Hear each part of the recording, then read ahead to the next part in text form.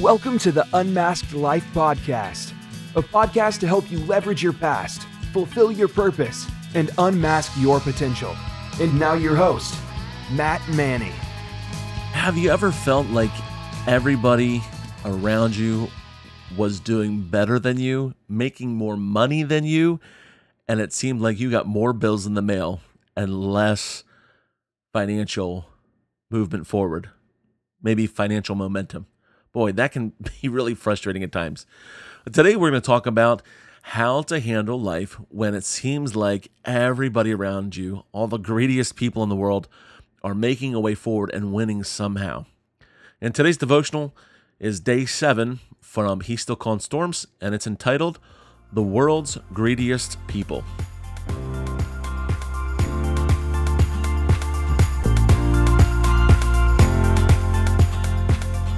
We don't like to point fingers, but what else can you do when the world feels like it's burning to the ground? Just for fun, let's take a look at one of the top 10 greediest people in America. This software magnate, CEO, and visionary of a company in 2013 pulled in $38.6 billion net worth, making him the 9th richest person at the time. As a part of his compensation package of 2012, he took a $96.2 million check. When shareholders balked at the price and voted down the bonus, he balked and kept the money. Then in 2013, his package deal settled at $76.9 million. The shareholders again bristled at what they were seeing and fought the package. The CEO didn't fold and kept the money.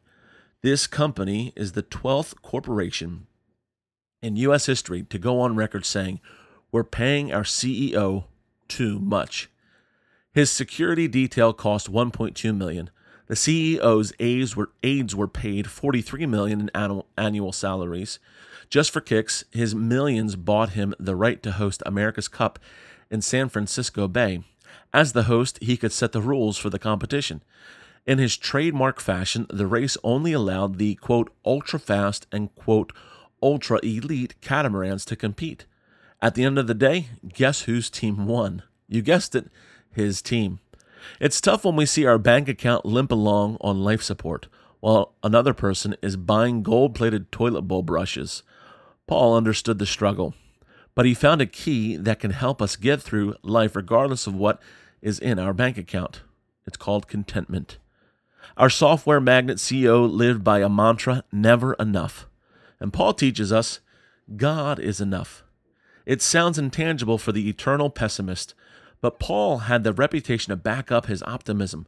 If anyone could complain about pain, Paul had every right to complain.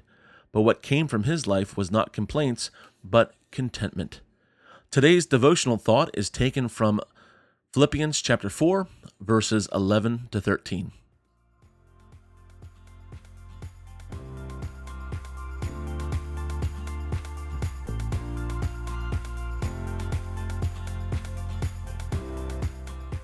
Thanks so much for listening to the devotional today. If you enjoyed this devotional from He Still Calms Storms, feel free to find your very own copy on Amazon or check it out on MannyResources.com. You can find links for both of those in the show notes today. I would encourage you to leave a rating and review.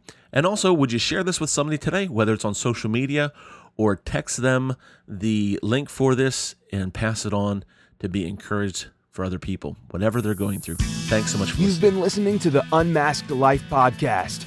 Join us next time for more great content that will help you leverage your past, fulfill your purpose, and unmask your potential.